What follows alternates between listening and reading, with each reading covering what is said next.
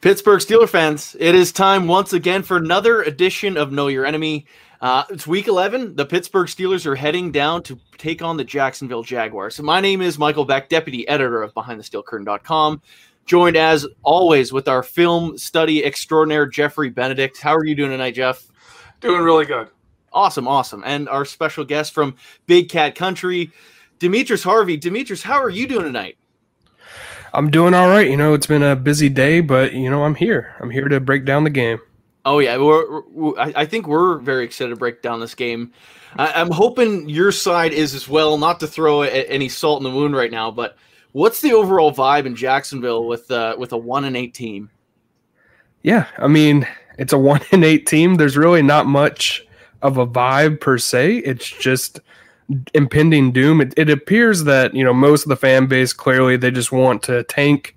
They want to get the highest draft pick as possible so that they can pick a quarterback, which is understandable considering how Gardner Minshew has played. But pretty much the entire fan base is ready for the season to be over. I'm ready for the season to be over personally, just in covering the team. It's been a long, grueling season, obviously with the COVID issues, with coronavirus, with all of that, and then the fact that they're losing so much, it's just hard to say the same thing over and over again. So basically, it's just impending doom and ready for it to all be done with.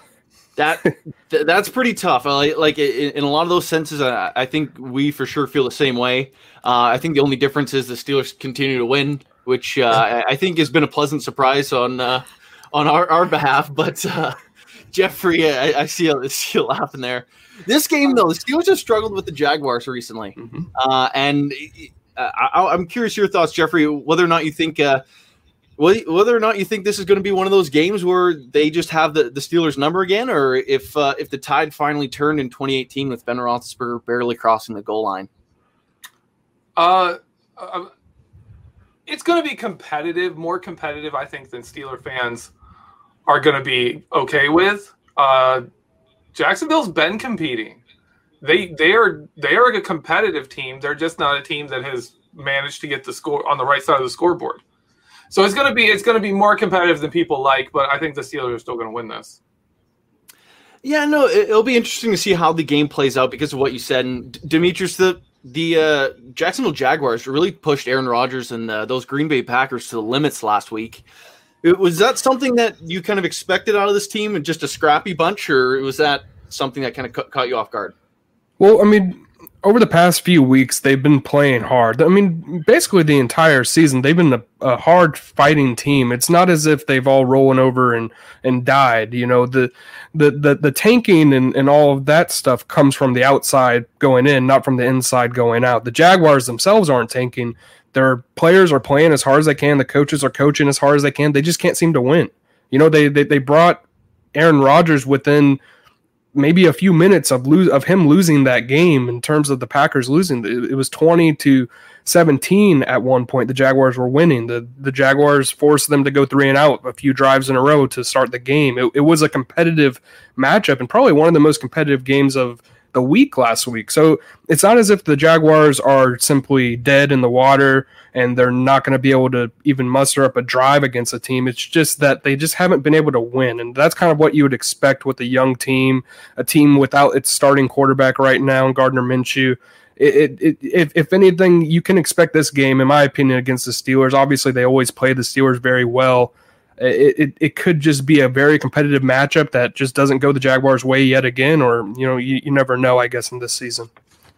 Yeah, no, it's one of the things about the NFL. And Jeffrey, Coach Tomlin earlier today was kind of asked about trap games, and he of course his classic comment, kind of brushing it off, saying it's not the Big Ten versus the MAC. I'm curious your thoughts on that kind of comment that Mike Tomlin said earlier today, and whether or not you agree with him.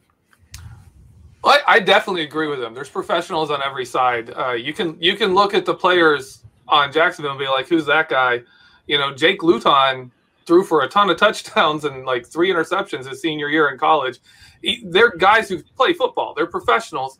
I loved, as for the exact comment, I loved Mike Tomlin comparing the Big Ten and the MAC. Purely because of the number of Big Ten and MAC players this team has. We've got like 13 players from the Big Ten, and we have, I think, one of the top 3 most MAC players in any NFL team. And my favorite one is just the defensive captain, Cam Hayward's from Ohio State, and the offensive captain, Ben Roethlisberger, is from Miami of Ohio. So, he's just stirring up trouble. He's stirring up a little, feistiness amongst the group, seeing if he can get people going a bit before this game. Because if you walk in unprepared, you'll lose. It's the NFL. You can't walk into a game not ready to play or taking it lightly. You will lose a game. So I loved the comment, and he's right. It's not that level of disparity between talent. It's more how well a team plays together and how many true stars you have is the big difference between teams in the NFL. Right now, Demetrius, Jeffrey brought up Jake Luton, and I'm just curious your thoughts and your confidence level of him as a quarterback in the NFL. Yeah, so his first week was actually incredible against a division rival in the Houston Texans. He went, I believe it was 26 completions, over 300 yards, a touchdown. He did throw an interception. So I think that gave the fan base sort of hope, maybe the coaching staff a little bit of hope too, because they've seen this guy.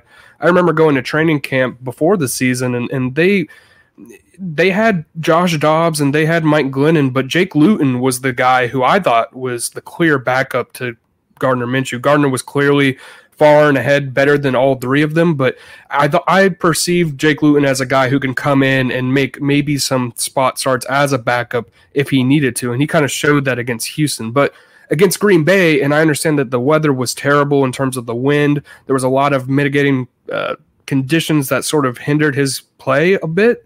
And that's when you saw the errant passes. You saw people slipping and sliding when they could have converted a key third down, especially near the end of the game with Chris Conley, tight end, and Tyler Eifert. There was just a couple of miscues that were involved in that, and he just wasn't as effective, only completing 51% of his passes.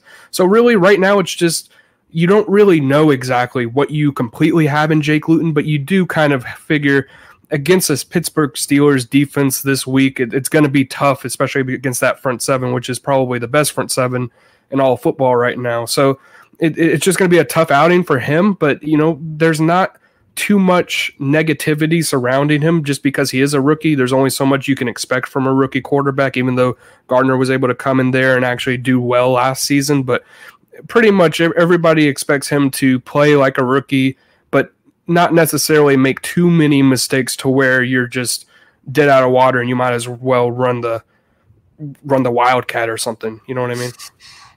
Yeah, no, and it is funny because the Steelers are typically successful against rookie quarterbacks who have A, won a Heisman, or B, were the first overall pick. And Jake Luton doesn't have either of those things, which is very strange when it comes to the NFL, because how could a team struggle against that? So, Jeffrey, what I pose to you is, how do the Steelers take advantage of an inexperienced quarterback? How you do that is you've got to bombard him with stuff that he is not ready for, and that's how you really get to a rookie. Keith Butler's going to do that with his pass rush. Our pass rush is incredible, and it's not just based on the talent.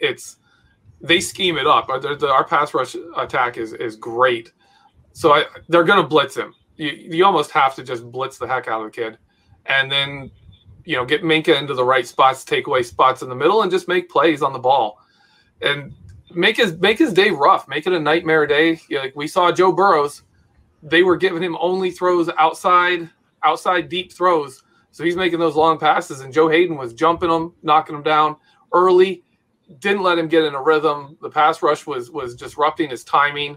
And he never really got comfortable in the game. And that's what you got to do to a rookie. You have to do it. Yeah, it's funny the Steelers are able to do that against Joe Burrow, but then they're so passive against Gary Gilbert that they just kind of get ripped up by whatever he is. Now, Demetrius, moving back behind the quarterback at running back, James Robinson has been an outstanding undrafted rookie who's already burst on the scene, which is really rare in year one. What does he mean to this offense and this team as a whole? He's really everything for this offense. He is the offense right now, especially without Gardner Minshew. You have to run through the rookie running back, which is interesting to see because, prior to the season, Leonard Fournette was in the starting running back. He was the starting running back throughout training camp. He was getting the first team reps. It wasn't James Robinson. If anybody was getting the second team reps, it was Devine Ozigbo. Yeah, James Robinson was out there and he was showing people what he could do, but no one really expected this kid to come in and do what he's done thus far this season. I believe he's 5th in the NFL in rushing yards with 689 yards. It's an interesting dynamic because, they could run their offense completely through James Robinson if they wanted to, run the football, grind the clock out, but because they've been getting down so much and so quickly in these games, they haven't necessarily been able to run the football as much as they've wanted to.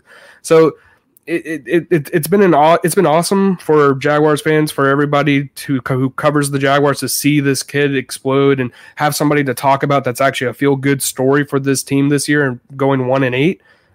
He really is pretty much everything you would want in a running back, and kind of, gives another, point to that narrative of you can find a running back anywhere. Undrafted guy out of some school in Illinois, and you don't really know much about him, and he's coming in, didn't really do much at the combine, but he can come into the NFL and actually have a great season. So that's pretty much what the Jaguars are hoping to get out of him throughout the rest of the games this season, just to continue his development, continue to run their offense through him as much as possible, and just get out there with at least have some diamond that they found.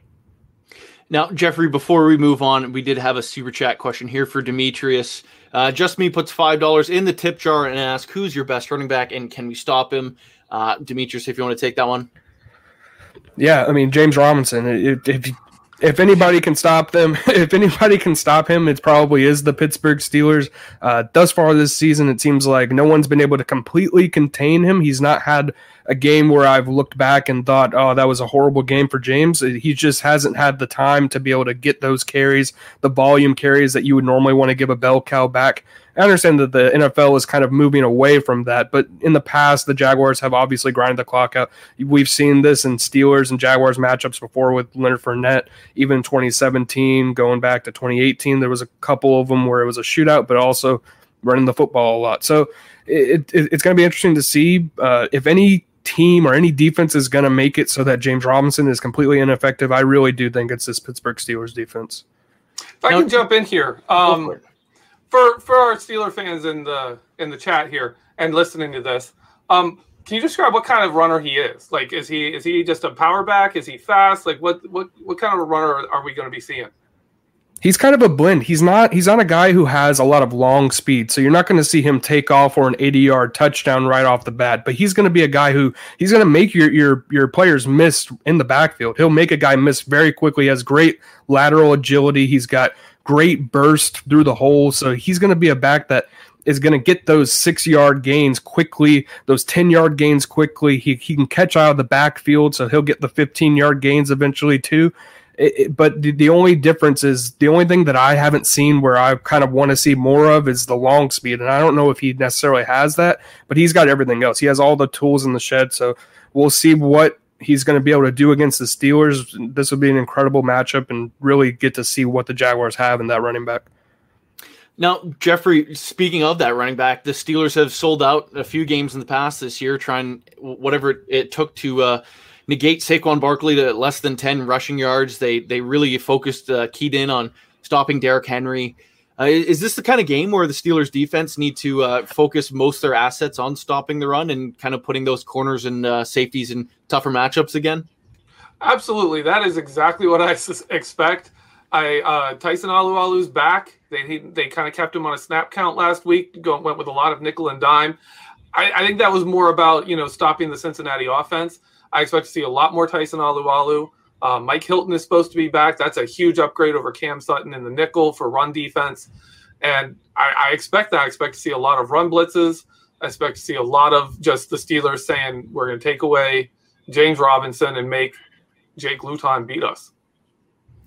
Demetrius, outside of James Robinson, where's this offense coming from for the Jaguars? Which guys should we be keeping an eye out for? Well, the Jaguars have a couple guys, especially at the receiver position. I mean, everybody knows who DJ Chark Jr. is. He's an incredible talent. Now, what's been holding him back and what's been holding the passing offense back has obviously been the play of the quarterback. I mean, Gardner Minshew, the past few games when he was actually active and in there before he injured his right thumb, he wasn't playing his best football, and maybe that was due to the injury, but the Jaguars weren't able to have much production on offense, and that's why you see a guy like DJ Chark not able to really give that spark to the team. Now, a couple weeks ago, he did have the big 140-yard game with a touchdown, and that's pretty much what you would expect to see out of DJ Chark. Not necessarily that every single week, but you would expect to see something similar to that where he can take over a game. Keelan Cole has been a guy who was an undrafted free agent out of Kentucky Wesleyan in 2017, and he's been a guy that this year has really stepped up his game. He's actually been on the field a lot more than he was last season. He's been able to be productive. He's caught touchdowns. He returned a punt for a touchdown last week against the Packers, a 90-yard touchdown. He's been a spark for them too, and this week, I'm not sure if they're going to get him back, but rookie Laviska Shenault, I know you guys have your own rookie in Claypool, but Shenault is a similar in terms of the physicality and the build that you would want to see out of a true wide receiver in the NFL, and he's able to get into the middle of the field and break tackles. I think at one point during the season, he had some of the most broken tackles for a wide receiver in the NFL. If they can get him back with that hamstring, he's a huge part of their offense. They'll play him in the Wildcat. They'll give him handoffs as a running back. Him at Colorado, that's pretty much what he did, and that's exactly what the Jaguars are doing this year with him. But pretty much the offense runs through those three guys at wide receiver, James Robinson, the quarterback, and that's pretty much it for the Jags offense this year. Now, Jeffrey, how is the Steelers defense as a whole? What do they have to do to have another successful day like the one they had against the Bengals? They're gonna have to number one, take away the run. You got to even if you don't take it away, you got to slow him down. You got to make that they're not going to be able to sit there and take 2 downs and pick up a first down just running the ball on you and extending drives. And then get the young guy to make mistakes. He does.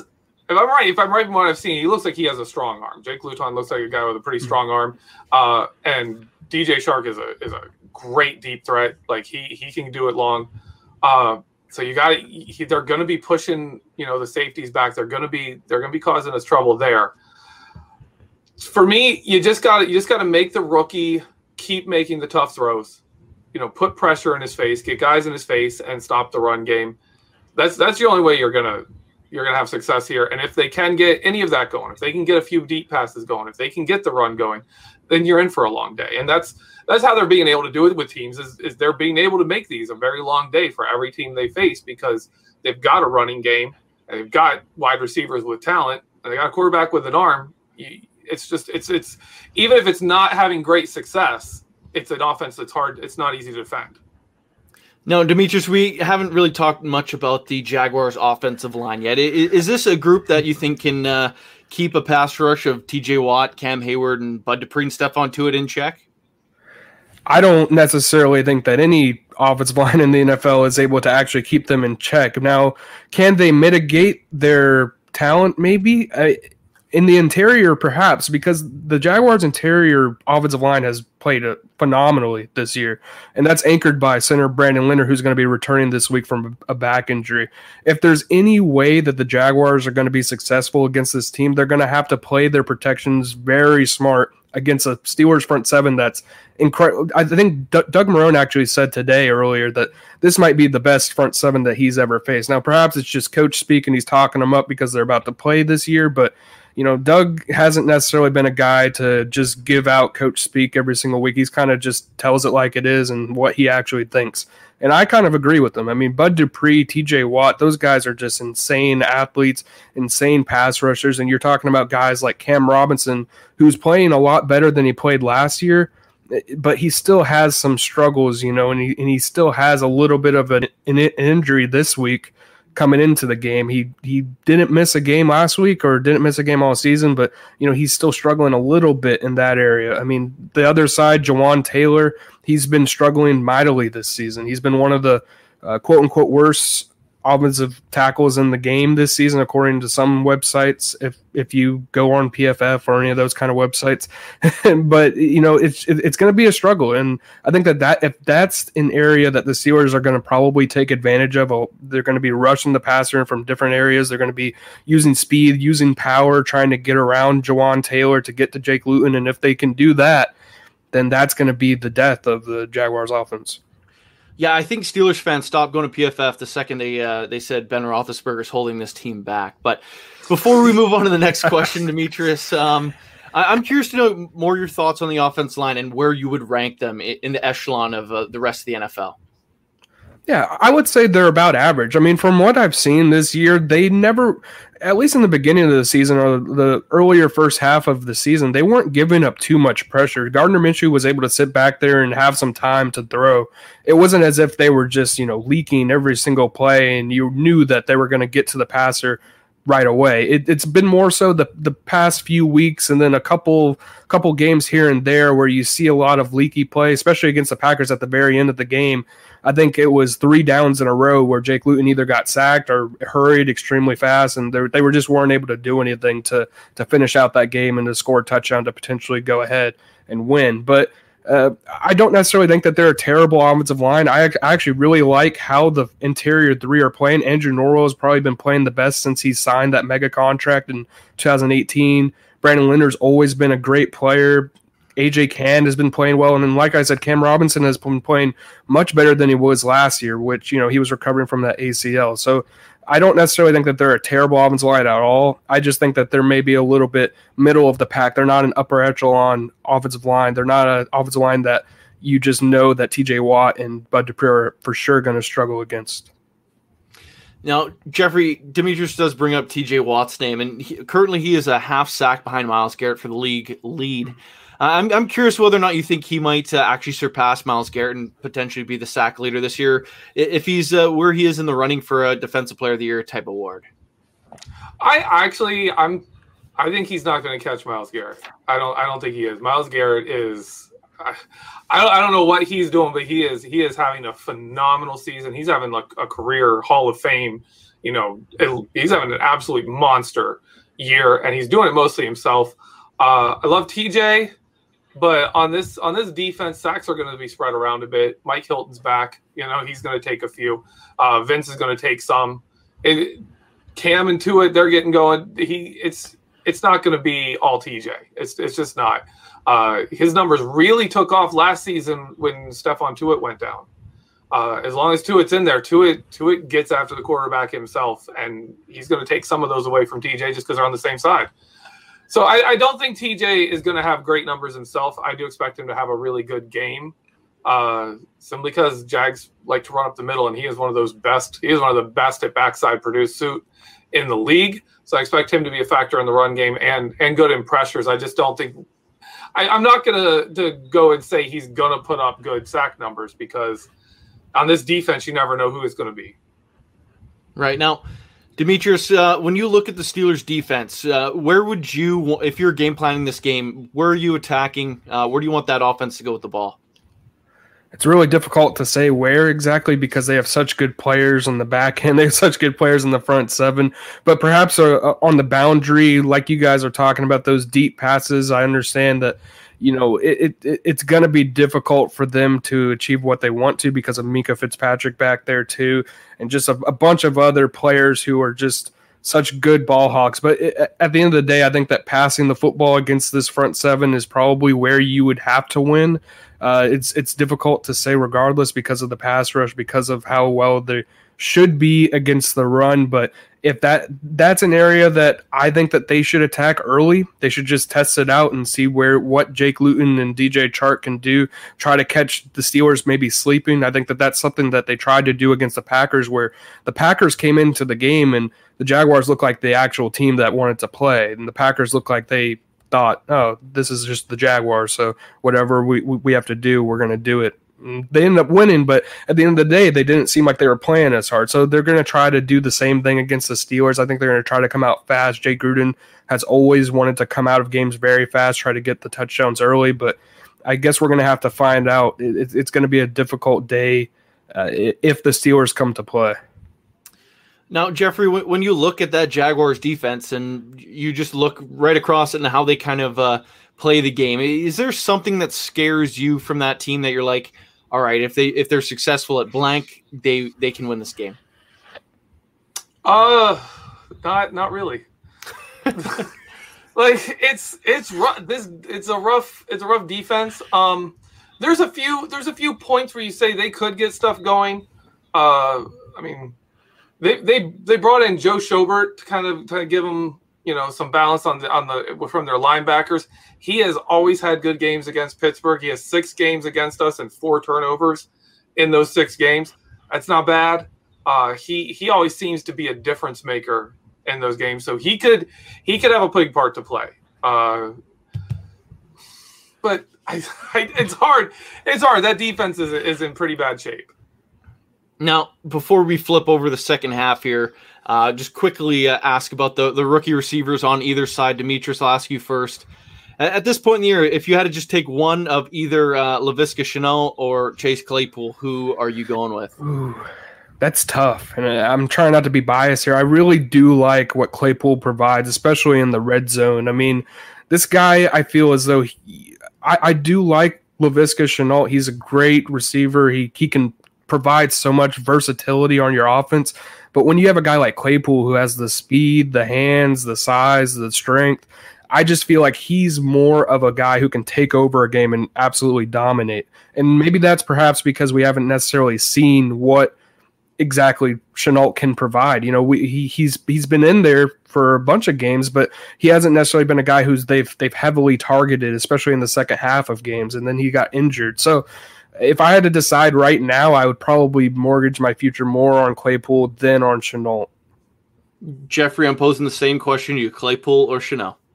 I'm taking Claypool. But Shenault reminds me a lot of Juju Smith-Schuster and James Washington.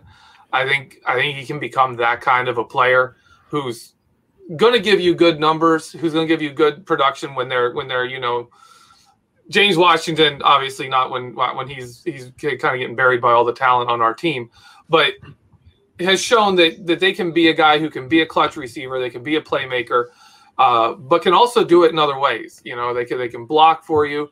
Juju Smith-Schuster is great on those little underneath passes that are pretty much just running plays. They can do that kind of stuff for you. He can be that kind of a player. Chase Claypool has the upside to be a legit, number one, a DJ Shark kind of player here, in a couple of years or next year even. So I'm going to stick with Claypool. All right. Now, before we flip over to the second half of our podcast here, Demetrius, I do want to ask one more question of the Jaguars offense, and that's of Tyler Eifert, someone we're familiar a lot with in the AFC North, someone that's banged up by injuries a lot. Is he still showing the signs of being like a solid tight end, or is he kind of just falling off a map here? We can flip over to the second half here while we figure out our technical difficulties. But just before we flip over, as usual, you are listening to Know Your Enemy from Behind the Steel Curtain.